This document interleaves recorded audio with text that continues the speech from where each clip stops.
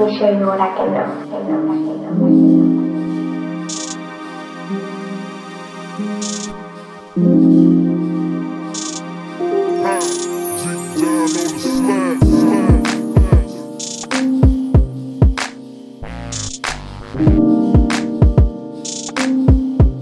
The blacked out couch.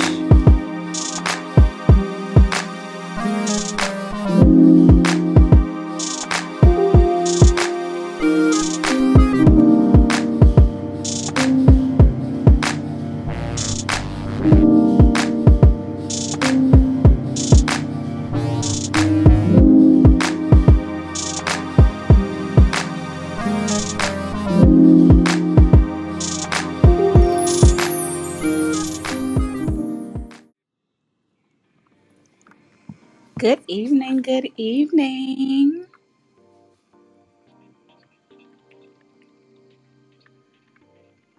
Hey, hey.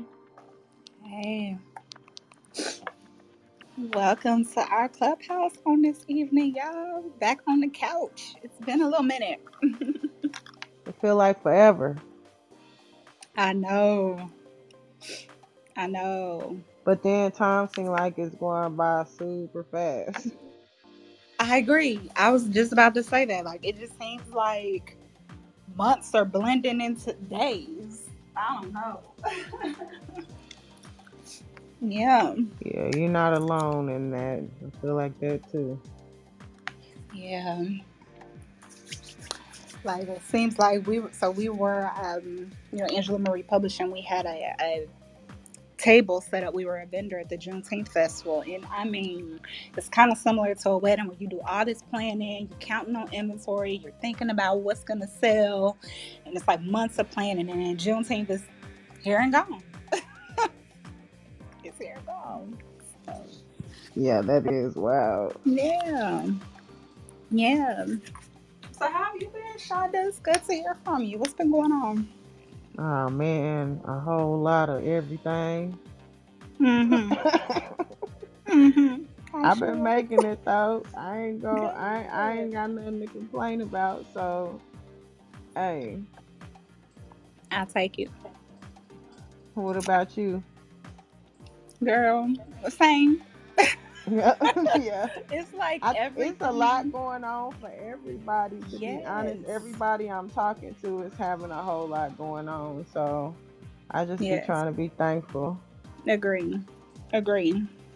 I feel that that's why I love coming on the couch with y'all and talking about different things. It looks like I see Devin in there and Miss Taraji. What's going on? Hello, hello, everyone. Hope everyone's doing okay today. Ooh, we hanging in there. We hope the same for you. How are things? uh, it was a day. Yeah. It was a day. It's like it'd be a day and then another day. They roll into this is Yes. yeah. So most definitely a laugh to keep from crying at times. Of course. Of course. Well, I want to encourage you. You making it. You doing it. I'm not one that's big on cliches, but I do believe in what doesn't kill you make you stronger. And so you are just making sure that your diamond shape is just a little bit more finessed. That's all it's doing. Mhm. Okay. Well, Yeah. I appreciate that. You're I so like that. welcome. You're welcome. Yeah. I try to find little moments of encouragement because if we don't find them, life will send us a whole lot of discouragement. Hmm. So, Miss Devon, are you in a space where you can speak? What's going on?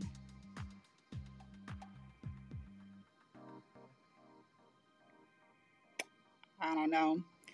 She might still be getting settled, but I'm sure when she's ready to pop on in, she will. Well, I also see a couple of the brothers, Rodney and Mr. Burt, from the brothers episode of the Blacked Out Couch podcast, and they participate in the brothers version of Unpacking as well. Welcome, welcome, and everyone else that's here for joining us tonight. We're about 5 minutes into our time, so maybe we go ahead and get kicked off on our topic for this evening. now that we've done our little check-in. And the topic is going to be unpacking our last episode from the sisters, which dropped last week. Money woes to money flows. And really what we want to just start on talking about is the whole concept of money, the generational curses that is associated with that. Money, I feel like, is such a hot topic in the Black community that no one talks about because we assume that everyone is struggling, right? We assume that everyone's out here just trying to barely make ends meet, and for people who are doing well, are they giving back? Are they really supporting our own? Sometimes we call them sellouts. So let's just kind of unpack some of those topics and see where the conversation takes us. So when we kicked off the episode last week, we started with this concept of what is money, and how does it show up in our households. And we mentioned a few things, right? We mentioned that money can mean power, it can mean success. But one I guess observation that Miss Janine made, which I really appreciated, is this concept of scarcity in money. Is money scarce or is it not? So I guess I want to pose that question to the group here. What do we think about that when we think about scarcity of money? Right? Is it rare? Is there not enough to go around? Or is it just our community? Whew. I think there's plenty to go around. I think it's a mindset of limitation.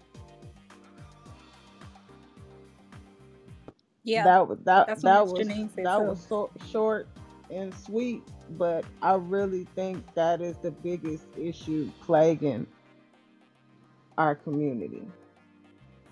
Yeah, I think I agree with that. I think a lot of it is just lack of knowledge too, right? I think that we don't really understand this concept of value, right? How money is really just supposed to be representative of value, but money in and of itself is not valuable. It's the access to things that money gives us, the security, the ability to, um, you know, flourish in the type of lifestyle that we want. And I think that we focus too much on the materialistic items when it comes to things that we want. But then there is a struggle component to it where, Hmm. generationally, we've struggled for so long that this concept of having, right, this concept of being able to achieve or even leave for the next generation is just foreign to us. So, all of Hmm. that being mindset. Yeah, absolutely. I mean, the mindset of lack and limitation is definitely programmed into us. I wouldn't deny that at all. Yeah. And I think some of it is that is programmed into us, but I also feel like a lot of it is um like generational divide. So for example, I'll just use my upbringing as an example.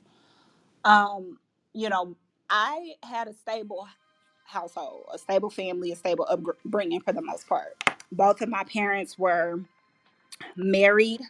Um, they were married for almost 35 years, and I grew up with both parents in the household. We never had our house foreclosed. We never had, somebody coming and telling us that we have to move. It was very stable. But even with that being the case, you could still see moments of struggle, right? We still have moments where there were bill collectors calling. We still had moments where, okay, I'm in college and how am I going to pay for my college, right? There were still times where I had to work in order to make sure that I had access to pay for my school activities in high school too, to make sure that I had, the clothes that I wanted to wear when school started back up, because there were times where, I wore maybe I wore hand-me-downs from older cousins, sort of thing. And people made fun of me for that in school. So like when I'm thinking about that, this whole concept of struggle was embedded in my upbringing. And when I moved out, I thought, oh, I'm gonna, do better than my parents. I'm not gonna live that type of life. I'm not gonna struggle, and I kind of felt like it was their choice to be that way. And once I started living in the world, I understood very quickly how, you can make X 10 thousands of dollars and still be struggling because you have to pay for this. You have to get this registration. Oh, I didn't know about this. The concept of credit is a very alluring and dangerous concept. So I think that, yes, it is generational, but I do also think the lack of knowledge and truly understanding the way that money works in the world is also a trap that sets us up for having without, that sets us up for lack. Oh, y'all, Miss Janine just joined. I'm excited to have her here. But yeah, that's my little spiel in terms of mindset and some of the traps that we set ourselves up when it comes to just upbringing and the initial concept of money. We're used to having lack. And even when we think that we're going to do better and break that curse of having lack, we're still not educating ourselves on the decisions that we need to make to ensure that we are setting aside cushion for a better lifestyle, not just for us, but even for those to come. Legacy family.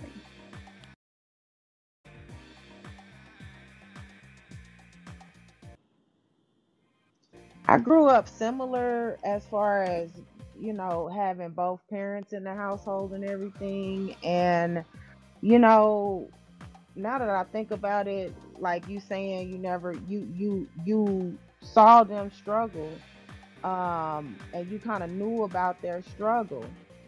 I had to go through some of the same stuff, like, wearing hand me downs, clothes from the thrift store, that type of thing. But I always saw as, because, my parents, they wear designer clothes and stuff. So I always saw it as like, well, they just treat me different. You know what I'm saying? But maybe they was like actually trying to hide the fact that they had struggles or whatever. I don't know. But that was one thing they really didn't like about how I discussed things with my daughter, because they felt like I was too open with her about my struggles, and that was something that a kid shouldn't have to know. And I mean, I get a kid shouldn't have to be worried about their parents' struggles. And I think we kind of talked about that, of finding a kind of a balance where they understand what's going on, but not internalizing it or whatever. So I always thought we had a lot of money. But my mama's very frugal. She's my dad made a lot of money. He's a tradesman. My mom got a master's degree. So I really am like the F up of the family as far as everybody's concerned. So when it comes to money. So Girl, don't say it like that. You just different. You just I had know, you I just mean, I different. realize that, but I'm just saying as far as everybody else is concerned, as far as Yeah. things that get said and what goes around, like I'm who I am. Well, everybody else's opinion belongs to them for a reason. Other people's opinion of you is not your business unless you ask for advice. So that's just how I say it. But you are right. We definitely did talk about, the concept of struggle and children. And do you do you let them in on those conversations or don't you? And we actually had a question. It looks like Brother Rodney posted it in the chat on who else grew up on food stamps though. So that's kind of getting right into this discussion. I mean, what say ye, crowd? When we're struggling, is that something that we are supposed to let our kids know? Were there anybody in the audience where their parents were on food stamps but they didn't know? How we feel about that? I'm gonna chime in and hello everybody. I just kind of been listening and wrapping up at work too. But it was funny because I just had a conversation with my 15-year-old the other day, yesterday actually. We were talking about eating tuna sandwiches. And my fiance was like, I wish we had crackers. And my son was like, crackers, that's That's poor people stuff. Like you're supposed to eat tuna sandwiches on bread.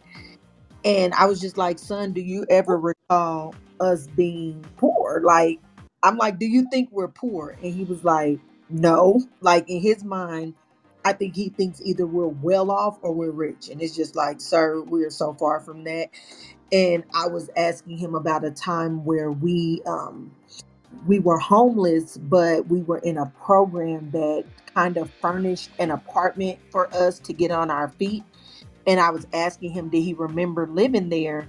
And he was just like, I remember living there, but it looked like an apartment. And I was like, wow, like we were homeless then, and I just did my best to make it look like home. And he was basically talking about how he didn't know the difference. And I think sometimes, just as parents, we do make sure that we put our children in a position, even when circumstances are bad, that they don't necessarily have to feel it.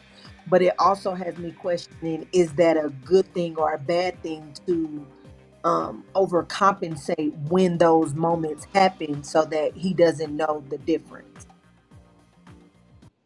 Oh, that's so heavy. And first, before I continue on, I want to say, thank you for sharing that, and I admire your resolve and your ability to overcome. Because I know that you are winning, at least in my opinion, the way I define winning, you are winning now, and I'm very happy that you are able to overcome. But that is a question, I guess, that I don't have the answer to, primarily because I don't have kids. I do think that it's important to show kids the concept of being strong, the concept of persevering, right, and not giving in to the circumstances that have been laid before you. But at the same time, I just don't know if it's okay whether you're struggling or whether you're wealthy, right? I don't know if it's okay to just not have the conversations in general. It seems like no matter what financial situation you're in, you should be talking to your kids about best practices and decisions that you're making while you're making them, you know. Princess, if it's okay, can I chime in? This Janine. Please do. Yes. Welcome. Thank you. I kind of want to big piggyback off of Lashonda and Devin, because I think about my upbringing, which of course I'll be 50 this year. And I grew up from a little country town, the most impoverished county in the state of Arkansas, where mostly everybody was poor.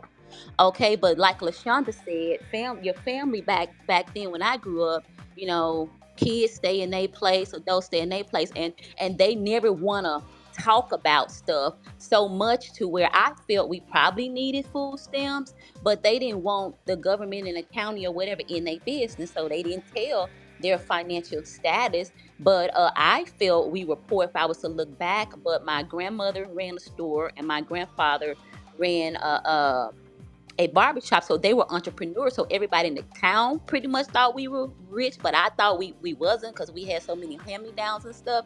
But they kept so many things away from us, so I didn't per se grow up on food stamps. But we got, like, back then you had the government cheese, they gave out the cheese and the spam and all that kind of stuff, so I remember receiving that. But I would say we should have got food stamps. They just didn't want to tell the business. But I can relate to me as a parent today, even though, I went to college and I had a bachelor's and two masters and all this stuff. One point in time, I was on food stamps, okay? Single mom of five, raising children, barely making $50,000 a year. So for the size of my family, I still needed assistance because I didn't have the support, from the fathers for the children. And so when I relate back to that, yes, my children knew, that I received it. My children knew that I had Section 8 because I had gotten sick as a school teacher and had to be on sick leave for a year. But prior to that, I still needed that assistance, not as much as when I wasn't working, but I had it, a little bit then. But when I got sick, I had full fledged. assistance. I had all of the stuff. And the reason why I shared that with my children was because it was a lesson about work, how you make money, how something can go wrong. Are you prepared? I had no money saved. I didn't know what to do. So all of that kind of led to me being in that circumstance. And I use that as a time to kind of show them, okay, this is where we are right now, but this is not where we're going to be. And so since then, of course, I run a business. I make six figures and all, but it's still kind of, six figures is nothing when you have a family that size. And I don't want my children to have a sense of entitlement, because yes, life is changed. We still don't spend money on indulging on Christmas stuff. We have experiences. We go places during those times. We may go out to eat on birthdays, but we still kind of live that same lifestyle as when I didn't have money, because they actually, or kids can have a sense of entitlement when they know that flow is coming in and you no longer with the food stamp. So my children have seen different stages, from nothing, to something, to nothing again, then something.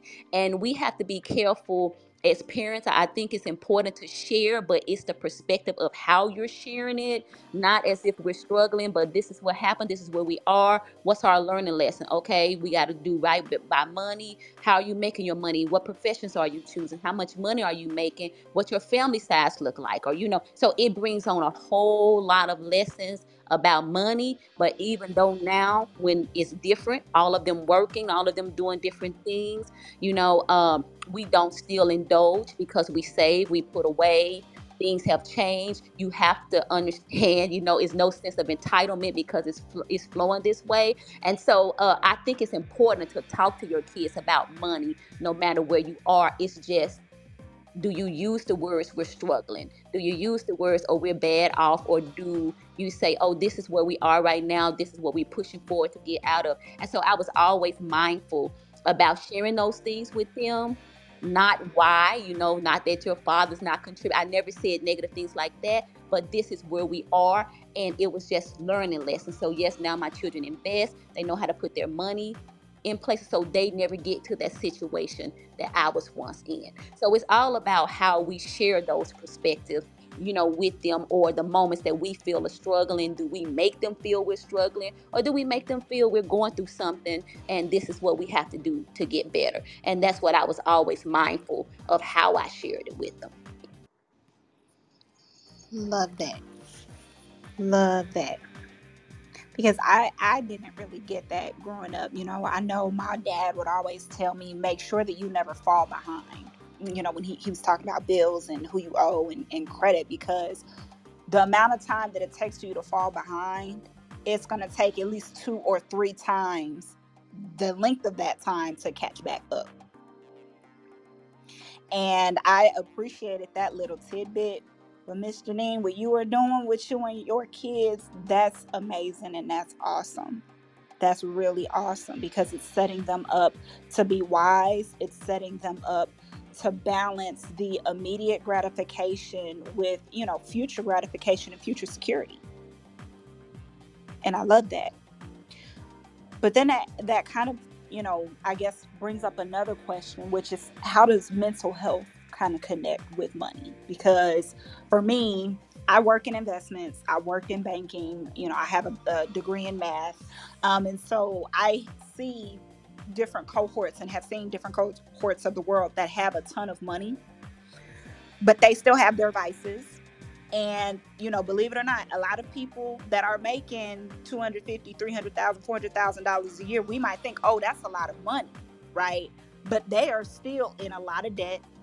They are still living a very, what we call, levered lifestyle, where they owe more than they're making, because their their mental health is still connected towards what they have.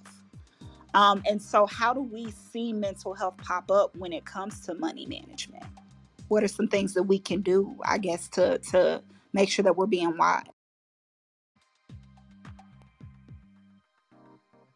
Well, I'll speak on this real quick and in short, but it's that scarcity mindset about money, that I feel that was kind of been passed on from generation, when we even go back to slavery, of how we think about money, how we think about progressing, as a people and as a community. And so sometimes we get money in our hand and we hold on to it, but it's really like three mindsets.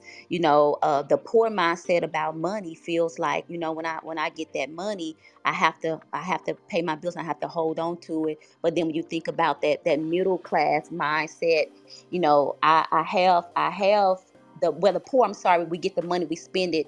The middle class is like, I have that money, but I got to reserve it. I got to hold on to it, and I got to put it somewhere safe. But with that wealthy mindset, the number one goal is, when I get money, how do my money make money for me?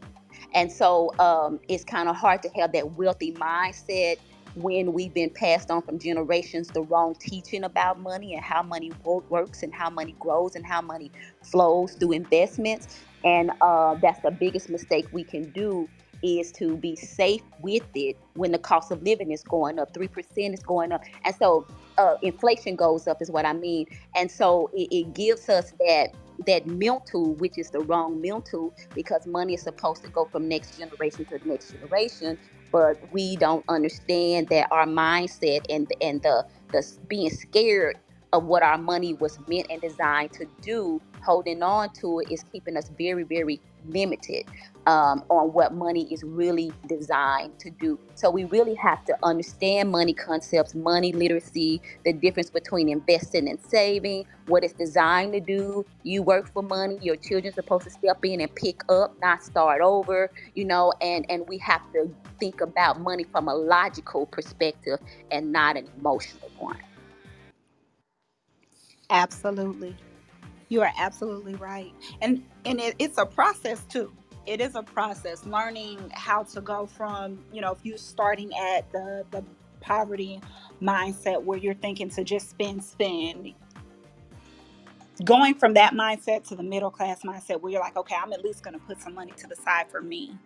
That can be a progression. That's still a step in the right direction, because it can be dangerous. It can be dangerous to take your money and invest it if you don't understand what investing is, if you don't understand the risks, if you don't understand what we would call your risk appetite. How much would you be willing to lose before you gain?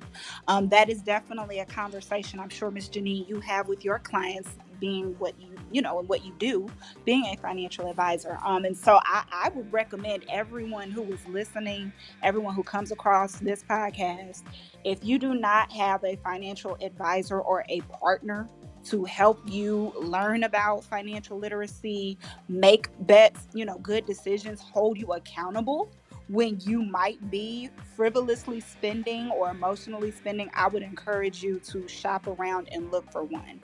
In my opinion, financial partners are just as important as mental health doctors, are just as important as, physical health doctors, because you need that checks and balances and that person who is an expert in what they do to help guide your decisions and to help you learn and stay connected with what's going on in the world. I'm sure a lot of people didn't even know that inflation was at 9% a year ago. And even what does that mean? And how will that show up in my life? And how should I make better decisions when it comes to those dynamics? Absolutely. We have to unlearn to learn sometimes. Yes. I can't find where I wave my hand or say, "Hey, I want to say something." Um, so I grew up in a household with my grandparents, so I spent a great deal of my time with both my mom's parents and my dad's parents, so both sides of the family.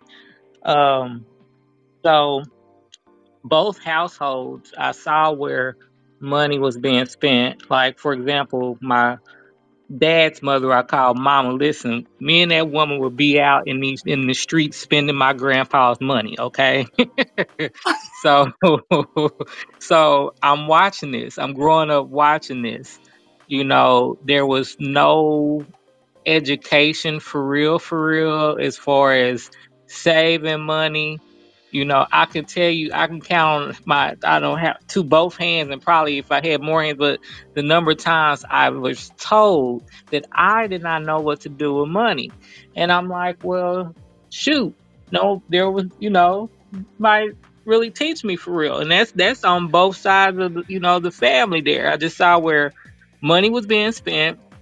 I can say no, I did not struggle because they both sets of grandparents saw to it that I had what I needed, but then also too as well as what I wanted. So anyway, but yeah, just that I have a terrible relationship with money. I do, and it's sad. Like if I sit here and I think about what my debt to income ratio is right now, and I was actually working on that. And yeah, some stuff kind of occurred within the last year to where I'm like, okay, not that like all my hard work went down the drain, but now I'm having to I'm fighting to push through to get back where I was. So anyway, but it most definitely starts at a young age, and what we saw. What did we see when we were what were we taught? And then also too, like I'm 44, so there's that, I guess if you say unlearning, if you will, you know. Real quick and I'm done. But like for example, when my grandmother passed, my grandfather had no clue what was going on. Okay. He found out when she passed how many credit cards were present. Not only that, but also credit cards that had his name on it. So he had no clue, okay, at all, at all. So that's why I said yes. Me and my grandmother was out here, in these streets spending my granddad's money. So, and she was taking out charge cards too. But anyway, but she, I just go ahead. I'm, um I'm done. oh, I just want to chime in. Having a mental health nonprofit, I wholeheartedly believe that there is a holistic approach when it comes to our physical being. Like, a lot of times people don't connect that if one of our beings is off, then our whole balance is off. So spiritual, emotional, physical, financial, like all of those things to me connect. And just to piggyback off of what the last speaker was talking about, like everything is a lack of resources, especially within our community. We sometimes fail to realize that we're not learning or having access to the same resources that other ethnicities are privy to, and it's making it harder for us to have balance in our life. I'm just now 37 and I'm learning the importance of credit and building my credit, and I'm teaching my younger children now how to do it, even with them having an allowance. It's like, okay, I'm gonna give you this allowance, but you have to agree to save half of it, and then the other half you have to make sure that it's a strategic thing of how you're spending it, because we just didn't really know or see that growing up. We just heard our parents say, I got to pay these bills, but it's like, what bills? Like, why do you have to pay bills? Like, it just didn't make sense. So I wholeheartedly believe that even within the financial spectrum of our lives, it affects our mental, because we're not understanding that to be struggling makes us stress, and it gives us anxiety. It puts us in depression when we can't pay the bills that we have to pay. So understanding how money works, and like one of our other speakers said, making sure that our money works for us is huge. So making sure we're all in sync and balance within all those realms of spiritual, financial, mental, physical, all of that. Absolutely. And it speak, building on that, it can turn into a very dangerous loop, right? Where you're stressed because, oh, something happened. I don't know, maybe you got something happened to your car, and now you got to come out X thousands of dollars, which was all your savings to take care of your car, and now things are falling behind. And then, you're looking for ways to make yourself feel better, and now you're spending more money because, oh, I need to go treat myself, but now I really didn't have the money to do that. And you find yourself locking into this circle of toxicity, and that starts to feed and spill into other areas of your life. And again, when you're already coming from a community or a family that was based in lack, it's so easy to fall into those traps. And so you're absolutely right. Everything that everyone has said, it's very important to communicate with your family, spouses, partners, children about finances, what's going on, and also making wise decisions, finding financial partners, professional financial partners to help you. And, I have also been in situations where my credit wasn't so great, especially being an entrepreneur. Sometimes you have to make strategic decisions on, okay, am I going to take this bonus and reinvest it in my business, or am I going to use it to pay down some of, student loan debt or whatever, whatever. But there are times where I would want to encourage everyone and say, if you are in a lot of debt, and if you know your credit isn't great, there are programs out here to help you with that. Right? Even people who owe on taxes, there are programs, a thing called like an offer and compromise, where the government says, okay, you know what, we recognize that you owe us, but if you're at a point in your life where you cannot pay, we'll settle with you. Or, they might say, hey, actually what we'll do is we'll wipe this slate clean and we'll start you over. And that can work with credit card debt as well. But because we have not educated ourselves and have not been educated as a community on those different programs to help us get out of that and overcome, we find ourselves feeding into what seems like a black hole of failure and lack, for sure. Now, I do want to talk a little bit more about the role of finances and partnerships and family. So I want to bring a few of the brothers on. I see there's Rodney here. I'm going to bring him on to speak on the stage. And I saw Jamal also had joined us. So I want to bring y'all on. We got Mr. Gang Type, Mr. Michael on. I call him Michael. I don't know if he's Michael or Mike, but I am interested in hearing from some of you all, kind of from a male's perspective. How do you all think about money? And maybe talk to us about some expectations that you might have when it comes to, you know, being in a partnership, in a relationship with a woman, and how she should hold herself when it comes to money. Do you expect her to tell you everything? Do you expect things to stay separate? What does that look like? What does healthy financial conversations look like from a male perspective? Okay, so can y'all hear me? Can y'all hear me? Yep. Yes. Okay, I'm about to start some stuff um with my hot take here. So um y'all tell me if y'all agree or disagree with this. So just talking about money and partnership, and I want to just kind of stick to our community, the black community. Um, there's a lot of chit chatter, a lot of debate online about how the finances are supposed to go in relationships. And here's my hot take.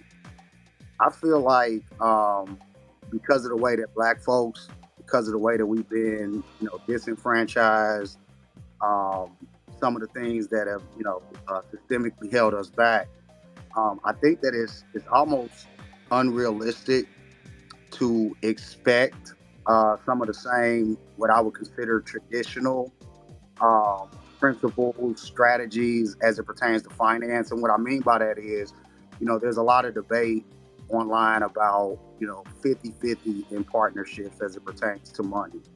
Um, and, my opinion is that it's almost unreasonable to expect, a black man to be in a position where he can, take all of the finances on his shoulder. So I want to get y'all's opinion on that because I know that there's a lot of debate about that going on, and I just disagree with it. I think that everybody's situation should be sort of a custom fit, and I think that we as black people, I think that we put ourselves in a better position if we can effectively assess each other's situation as we go into partnership, and then try to build together. So, what are y'all's opinion on the whole 50-50 debate and what you expect? So, I'm kind of turning the question back around.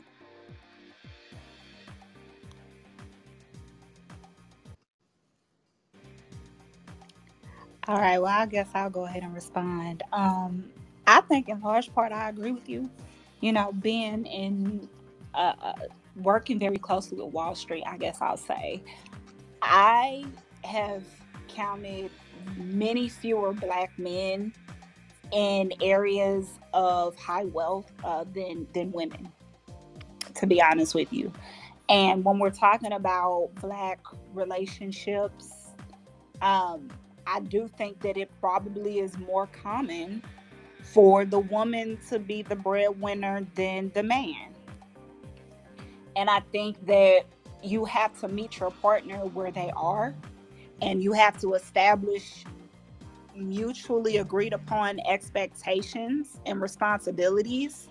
And as long as each partner is showing up on their end as mutually agreed upon, that's what everything is about. Right? It's about being able to create unity and conformity within your home for peace and to build and progress together. So that's my 2 cents. I agree with both of y'all in the way that I grew up and I seen my parents do it. My daddy was the frivolous spender. He was the one who was gonna go spend all the money. So when he would get paid, he would get his money. He would give my mama the rest of the money. My mama also worked too, though. Like I said, she had a master's degree. So my mama took care of all of the responsibilities as far as paying all the bills and saving money, put money back and all of that. So my mom's very financially sound. My dad lacked in that area, but they made it work. I love that. I love You know, that. I'm gonna step back in and just share a little of my testimony. So, I grew up in a broken home, and what I mean by that is that my parents split up and divorced. When I was in my adolescent years. But my mother's parents is really kind of where I learned the foundation of family structure, and they had the traditional dynamic. My grandfather, he worked 5 days a week. He got paid every Friday. He would keep his money, for his liquor and his cigarettes, and he would give all the rest of the money to my grandmother. My grandmother never worked a day in her life. She raised 6 kids. She was a true definition of a housewife, and a stay-at-home mother. And so that was what I grew up seeing. Um, by the time I was a teenager, I kind of disagreed with their dynamic, because while it worked, I mean, it did work. My mother, her siblings, they never had to want for anything, and that tradition just kind of carried on with the grandchildren. But at the same time, my grandfather was deeply disturbed, mentally and emotionally. He never talked about it, but just knowing what I know now about mental health, and going back and shifting through some of my memories, he was completely unhappy. With just feeling like everything was on his shoulders. He cussed a lot. He complained, the whole time that he was home from work. He was just complaining and complaining and complaining.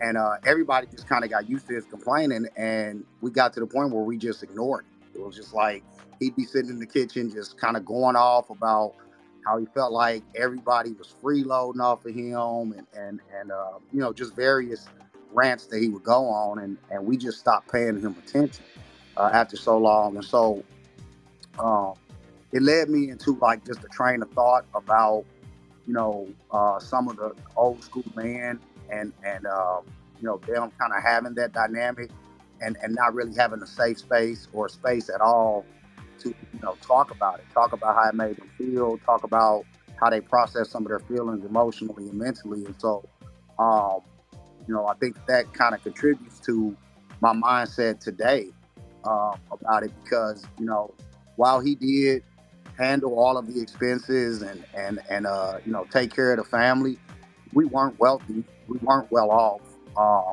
There was a lot of moments of struggle, a lot of toxic behavior that we were exposed to as children, just in the house in general. And so that's kind of where my mindset comes from, is I saw how it kind of tore my grandfather down, just being kind of treated as an ATM, because that's really the way that the family treated him.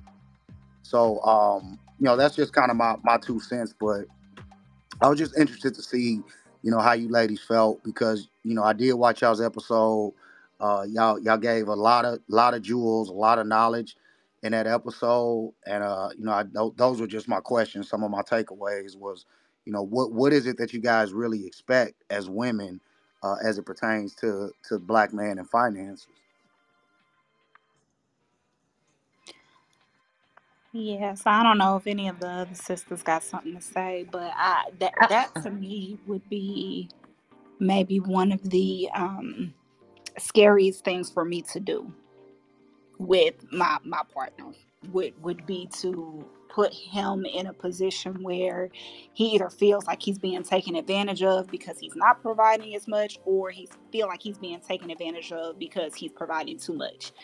I would want my love to be pure.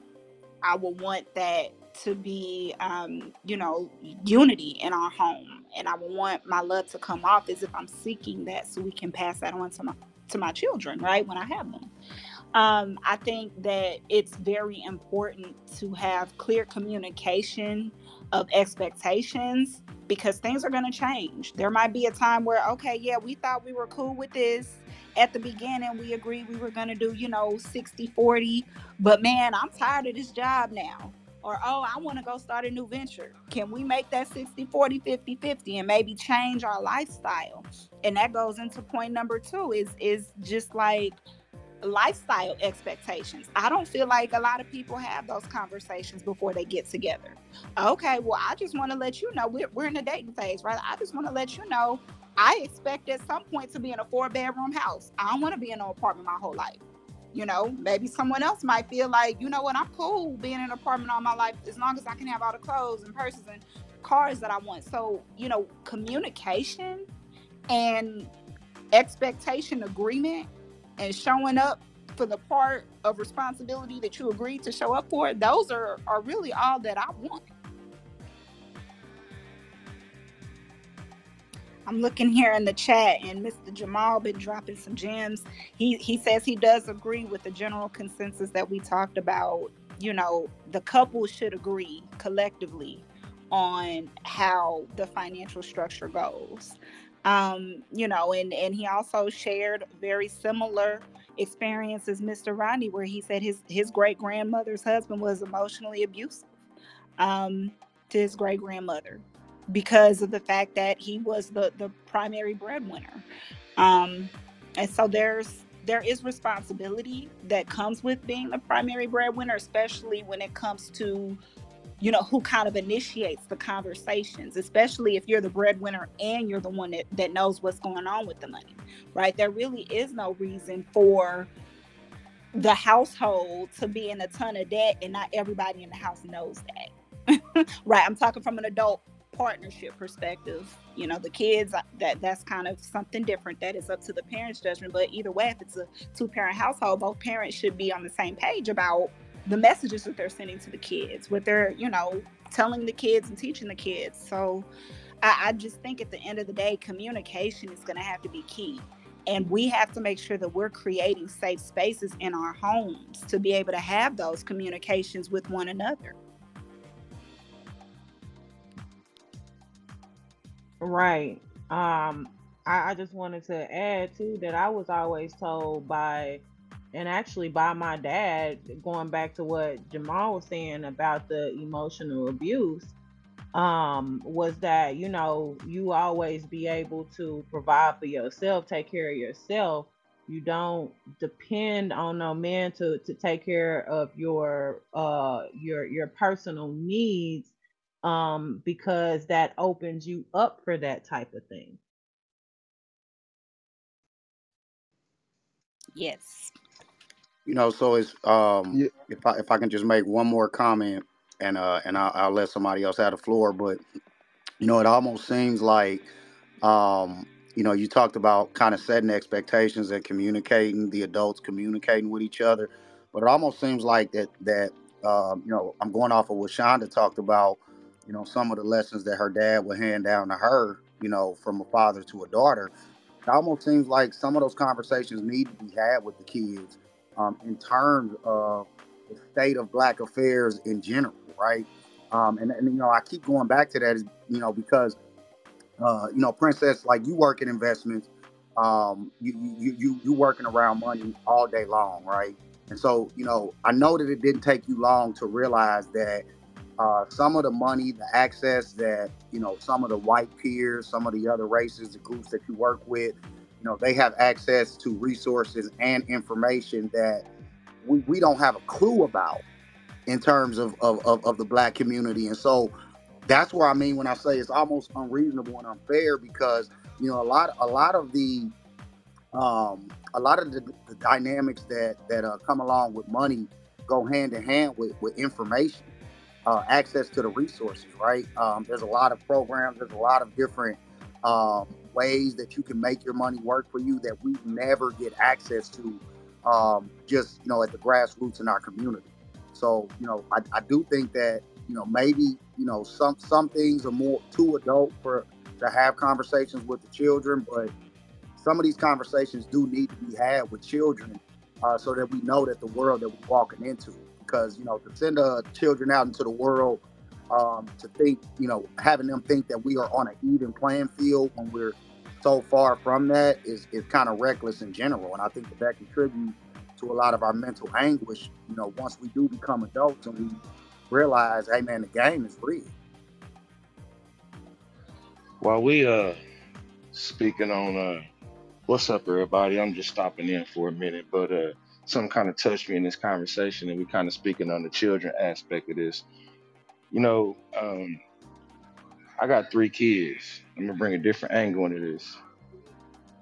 For my firstborn, I started paying child support on him at the age of 2, really before he was 2.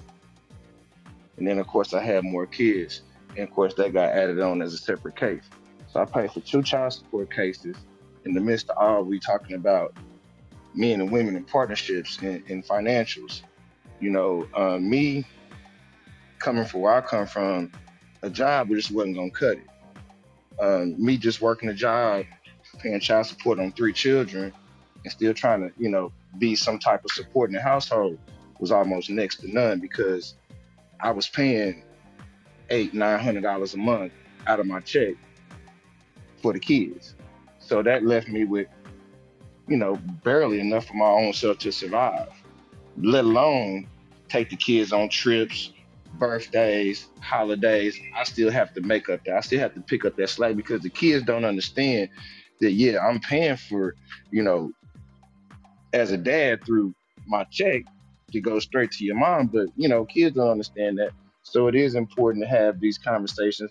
I tried to have these conversations with my kids over the years, and they didn't quite understand because it takes a maturity level to understand child support and things like that. So it's a real for me it's a real slippery slope when we start talking about this now from that experience because I'm off child support. I owe no past due. I walked my child support down, paid it off for all 3 kids. Very proud to say that, as a lot of men don't do that.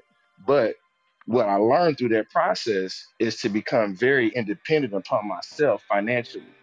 So therefore, because I am single. Therefore, if I do meet a mate, a woman, a wife, or whatever the case may be, I'm not going to miss a beat because I've already established myself financially to take care of my household with or without.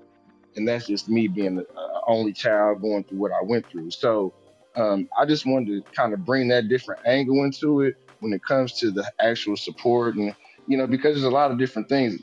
My grandpa did the same thing as y'all grandpas did. Trust me.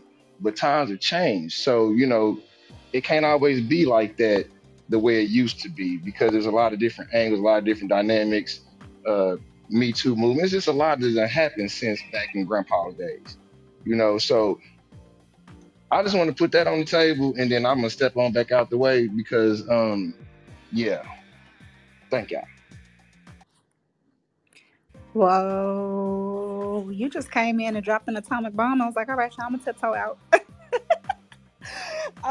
But seriously though, round of applause to you. Round of applause to you for still, meeting those standards and really for real truing up to that child support. That is probably a whole session by itself. I'm not gonna lie. I have never been in that situation. I don't have any kids, so I don't have any baby fathers. But I do hear, and I have had conversation with my friends who they choose to use child support as a way to force the man to be involved in the child's life, and they use it as Yes. more of a weapon and as a way to like get back at him or to make a statement or really to even feel like they have the upper hand in some sort of power trip. Now, I'm not saying all women do that. There are some women who generally do need the extra income to support their children. And I'm not talking about that, but I do think that it is very worthy to address that child support is a very real and damaging thing if used in inappropriate ways. The system sets it up for it to be used in inappropriate ways. And I'm the same way, Princess. You know that I've been lucky and blessed enough to not have to go through that, but a lot of my peers have. And most of the situations that I can think about off the top of my head is it is those situations where it's being used against them in more of a manipulative or malicious way.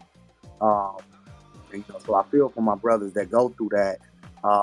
But at the same time, like you said, there are a lot of situations where it is something that is beneficial for both the mother and the child because the father is just absent from that situation, right? But these are all realistic conversations that we have to start having as a community because at the end of the day, just going back to the money, we not where we need to be financially as a community, and so it's almost problematic. It's counterproductive to kind of set the same expectations as some of the other outside groups, um, as it pertains to finances. So, definitely, I definitely feel you. Yes, yes, Can I say something, Princess? please. I wanted to comment on both the gentlemen. I appreciate the comments.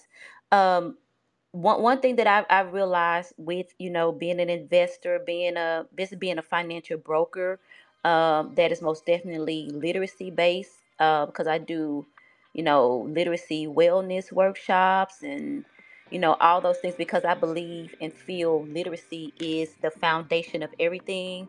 And when you kind of really think back on it, um, when you understand money is designed to bring you wealth, and when we go out into the workforce, uh, we're sent out without any financial literacy. They don't really teach it in school, or they didn't teach it in school when we were growing up.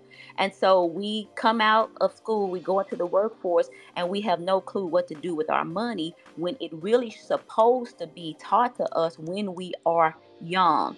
And the reason why I say that is because the way that we respond as adults today, the way that we do everything as adults came from us as children. We're taught, we're molded, we're sponges as children. So if money is something we're supposed to take control of from the age of, I'll say 16 or 18 until we leave this earth, the majority of the years of our life, we know nothing on how to handle the money in that time. And so, therefore, we lose control of what to do with our money when it should have been taught to us when we were sponges, like they teach us everything else, when the brain can grasp it and do great things with it. And so, I think one of the biggest things is not learning those things when we're young because it wasn't available to us, but resources are there, and I'm only speaking on experience because I do wellness workshop, I do literacy sessions, I try to like throw up the information on our people, and they don't want it, and it's free. If they don't want it, they won't show up, they won't do the things that are necessary for them to simply learn, and it's free. And so that's kind of like what I was speaking on. I think the mindset, um, for some, because some people don't know, that it's out there, but for majority of the people I try to get that information to, they won't receive it. So it's still, something in our mindset and our thought process about wealth, or not thinking that it's available to us, or whatever the situation is. But nowadays it is there. We're just so skeptical of information as a people, which brings us to making those emotional decisions, about certain things. And I see certain people get some information that was completely wrong, and they'll move on it because it sounds good. And so I think that's one thing that we really have to process, is when the information is there, we have to switch our minds and understand that understanding about money is priority. It's like non-negotiable. And we as adults, if we don't learn, how are the children going to learn it? Because if they're not giving it to them at school, it's our job to give it to them before they actually start getting that money in their hand. And I wanted to touch a little bit on the child support situation, because as being a single mom, I never forced my children fathers to pay if they didn't pay, because I understand the system. The system is crazy, but um, from a financial perspective. And I think no one really kind of sits down and look at dollar for dollar, because honestly, if a person just simply, when their income made $25,000 a year, we'll say, oh, that's not a big income. But if you look over a 40-year period, we touch $1 million. We don't look at the big perspective. So when it comes to raising children, we don't really look at the big perspective of the cost. We just kind of like, oh, they're with the custodial parent. That's too much money I'm paying. But the truth is, if you add up dollar for dollar for raising one child until they're 18, the cost is $250,000. And if you broke it down, it's kind of like about $13,000 a year. So I know when we're paying that into child support, it seems like, oh my God, well, I'm paying all this money for this is unfair. But no one really sees it if the child is not in the home being raised, and you're calculating the food. My light bill is now higher because the child is up watching this, or the gas bill is high because that child is contributing. Oh, I had to get a bigger space, so now my rent could have been $600 or $800, and now it's $1,600. So all of those expenses, add up to that custodial parent. And I think that's a perspective that has to be looked, from both sides: the person who the child is living with, and how extra more, expenses and cost of eating and all that stuff is, to the person that's actually paying that. And that has a lot to do with that relationship. I hate, because I do agree it's used in the wrong perspective. When they angry at each other, those feelings are still stirring. They want to do whatever they can do to get, to that person. But we do have to actually look at what it really actually costs over long-term period, dollar for dollar, to actually raise a child effectively, including their extracurricular stuff that they do as well.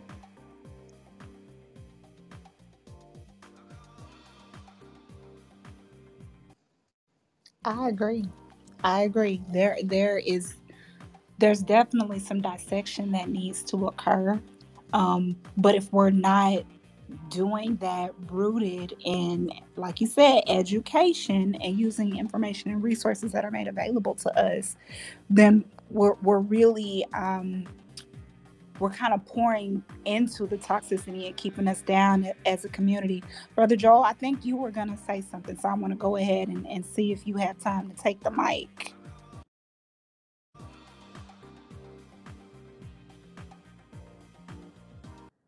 Okay. Can y'all hear me? Yes. Okay. Oh no, I didn't. I had put some in the chat, but first of all, how's everybody doing? Um, I put some in the chat. I was just stating that, as far as the education on finances, I definitely agree with what I believe it was Janine was speaking. I agree on what you were saying. I was just saying on the flip side of that is just the education is not there. Most of us, um, I would say within the country, especially within the African American or within our culture, to say is we don't have a lot of money to pay for to go outside of public school education. You know, getting in charter schools and private schools, it's a small percentage of us that can do that. So the things that, and even within those schools, Um, the agenda is not to teach us how to manage money and not to be it's not the agenda to teach us to be investors so we can have our own um, and so without the resources and without the help it is a little difficult. I'm not making any excuses or anything like that, but um, especially when you're consistently in a state of mind of survival, um, it's hard to think about what to do, you know, as far as investing or even think about saving when you barely making it in your living check to check, which the school system is designed to keep us in that type of position, so we can have more workers than bosses and investors. But I understand though. So I just wanted to make that comment that there was a flip side to it that I had thought about and wanted to speak on. So, but thanks for giving me the floor though. Of course, of course. And I appreciate and agree with your perspective. Learning what I have learned about money, the way that money works, access to money, a lot of that was on the job training. You don't get that, like you said, in public schools. However, I do also see it from Miss Janine's perspective where I am in investments, right? And I can be talking to family members, I can be talking to church members who know this is what I do, and they still don't want to listen. And it I think, me personally, I think a lot of that just comes back to the effectiveness of tearing us down as a community that happened, 60 to plus, hundreds of years ago. We had a very thriving community where we trust each other. Black Wall Street was a real thing. And it wasn't just a Black Wall Street where, oh, they're trading with each other. It's like, no, we were trusting each other to build each other's businesses up. There was one man who had obtained wealth, he had obtained knowledge, and instead of just keeping that to himself, what he did was said, you know what, I'm going to start this community and I'm going to share this knowledge and I'm going to show people who look like me how they can also thrive and grow and we can support each other. Once that got torn down and once we started being pit against each other as a community, that trust has never been rebuilt. For example, Miss Janine being a very successful financial advisor, investor, broker, right? I'm quite sure people would probably be more hesitant on average to give her, access to their money to invest in, to help them make decisions with than they do their bank. And little do they know what banks are doing. Banks are taking our money and going and investing it, and they could lose it. They could lose our money, which is why there's a thing called FDIC insurance, where the government comes in and says, you know what? If the banks happen to lose the people money, the people still need to have their money. Otherwise, this system isn't going to work. So, what we're going to do is we're going to basically serve as a safeguard for any banks. I don't know how many people in this room noticed, but in March, one of the biggest banks in our country that serviced entrepreneurs in Silicon Valley. I'm sure we all know Silicon Valley, Facebook came out of there, Amazon, all these big companies. The bank that was pretty much created to serve that community called Silicon Valley Bank went under. It does not exist anymore. They invested in some things, lost money. The investors lost confidence in that bank. And all of them investors pretty much lost their money. And the government had to come in and bail them out. And so there is this very strong misconception and lack of education that exists in our community that makes us not even recognize where we should be trusting and where we shouldn't. And so I completely understand where you're coming from, but I also think that we have to do better at giving our own community the benefit of the doubt and trust and faith, the same way that we do communities that's not really meant to serve us, because we are the largest consumer group. And if we funneled that money amongst each other, a lot of us would be in much better predicaments than where we currently are. I think it also just, I think it comes back to being on the same page about the concept of money. though, because like depending on who you talking to in our community, you're gonna get a different explanation, expectation, or definition of what money truly is, right? There's some people that think $100,000 is a whole lot of money. There's some people that think $100,000 is really no money, right? So they'll blow it and make unreasonable decisions, just throwing that money away and not putting it in the right places to where it can work for you. So I think that it boils down to the fact that our community is so divided in terms of our mentalities about money, right? Like, you can break down our community. Some of us, who have never really been around any real money, any real, investors, being able to see how the economy works, how the banking system works. There's a lot of us that have never had access or been exposed to that. So their line of thinking as it pertains to money is going to be quite different than those who have been privy to that side of the world. So I think that also plays a big part into why we continue to struggle and be so divided, to have so many trust issues. It's hard for us to even talk about money with each other, whether it's your peers and your friends, or your partners. It's very hard, um, generally speaking, for us to even open up and begin to have some of those conversations about money. Yeah, I hear you. And I think we're finding ourselves kind of in a circular loop because it's like, yes, we haven't had the exposure, but I also feel like a lot of us aren't really seizing the opportunity to get that exposure. So, that's why conversations like this is so important for us to be able to start to create channels of osmosis and dropping nuggets and sharing, information that we do have to start to raise awareness. But I feel you. Shonda, you said you have something from the business side. Let's go ahead and pivot to that. What's up? So I was listening to, because I'm getting ready to start marketing for my 360 booth again, and I was listening to this lady talk this morning, and she was talking about the marketing aspect of it. And she said something that kind of clicked when y'all was talking about, when you were talking about sharing amongst the community and everything. And she was like, she's only looking for high-end weddings and corporate events, and she's charging some crazy amount like $3,000 an hour.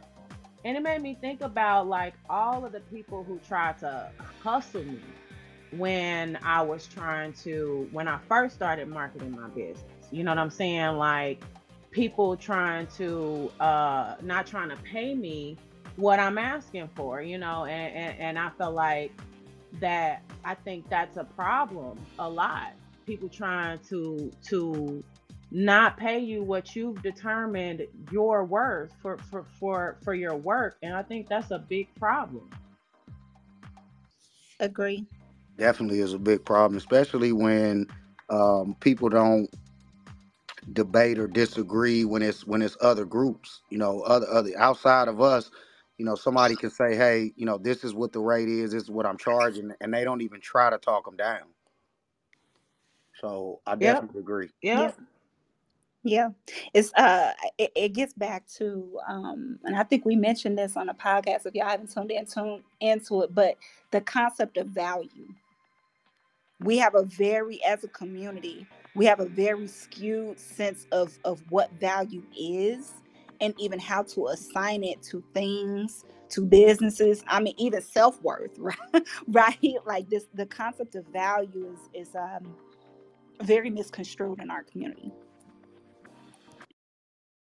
Absolutely. And I feel like I am a fair person. So, I like to pay fair prices for things. I try to be fair. I am pretty detailed about how I go about calculating my overhead and what I'm gonna pay myself and what I'm gonna pay somebody else to make sure that everything is covered in a fair way. So I'm already being fair. You know what I'm saying? Like don't don't try to lowball me after I'm already trying to be fair. Yeah. Yep, completely agree. And I just would like to encourage you and all of the entrepreneurs out there. There is always a market for you. There will be consumers and customers out there. You just have to put yourself in front of them and meet and cross paths with them. I like to say it all the time. Coach and Louis Vuitton and all of these high brand names, they said, okay, the people who don't want to pay a stack for some of my shoes, then don't. But guess what? There is a market out here who will. That's the same thing that lady said on that thing this morning. She said, we deal with wedding planners and corporate events. I said, okay. And that's just that. Especially if you know that you're going to put forth the quality, you know that you're running a fair and justifiable business. Yes, it is going to hurt, when you cross paths with those people who don't see your value. But it's also an opportunity, right, for you to overcome that and potentially to even come back to them and say, hey, I know you didn't want to see it before, but I'm still out here with high quality product. Because I mean, I've done that. There have been times where there's been a new brand or something and I'm like, yeah, I don't know if I'm gonna buy into that. iPhones is a good example. I had an HTC flip phone when iPhones came out. I didn't believe the buzz. I'm like, no, they expensive for no reason. But then at some point, Apple just kept being a strong enough and robust enough brand where I said, I'm gonna give them a try. So I would also flip it on that aspect and say sometimes we have to be patient as a community with those who don't recognize our value and don't understand the concept of value, because that doesn't mean that they never will. States of being are temporary. And maybe looking at the time, I would love to encourage everyone here, no matter where you are in your financial journey, your mental health journey, know that that state of being is temporary.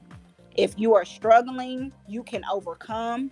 There are resources out there, there are partners out here, and know that this does not have to be your forever.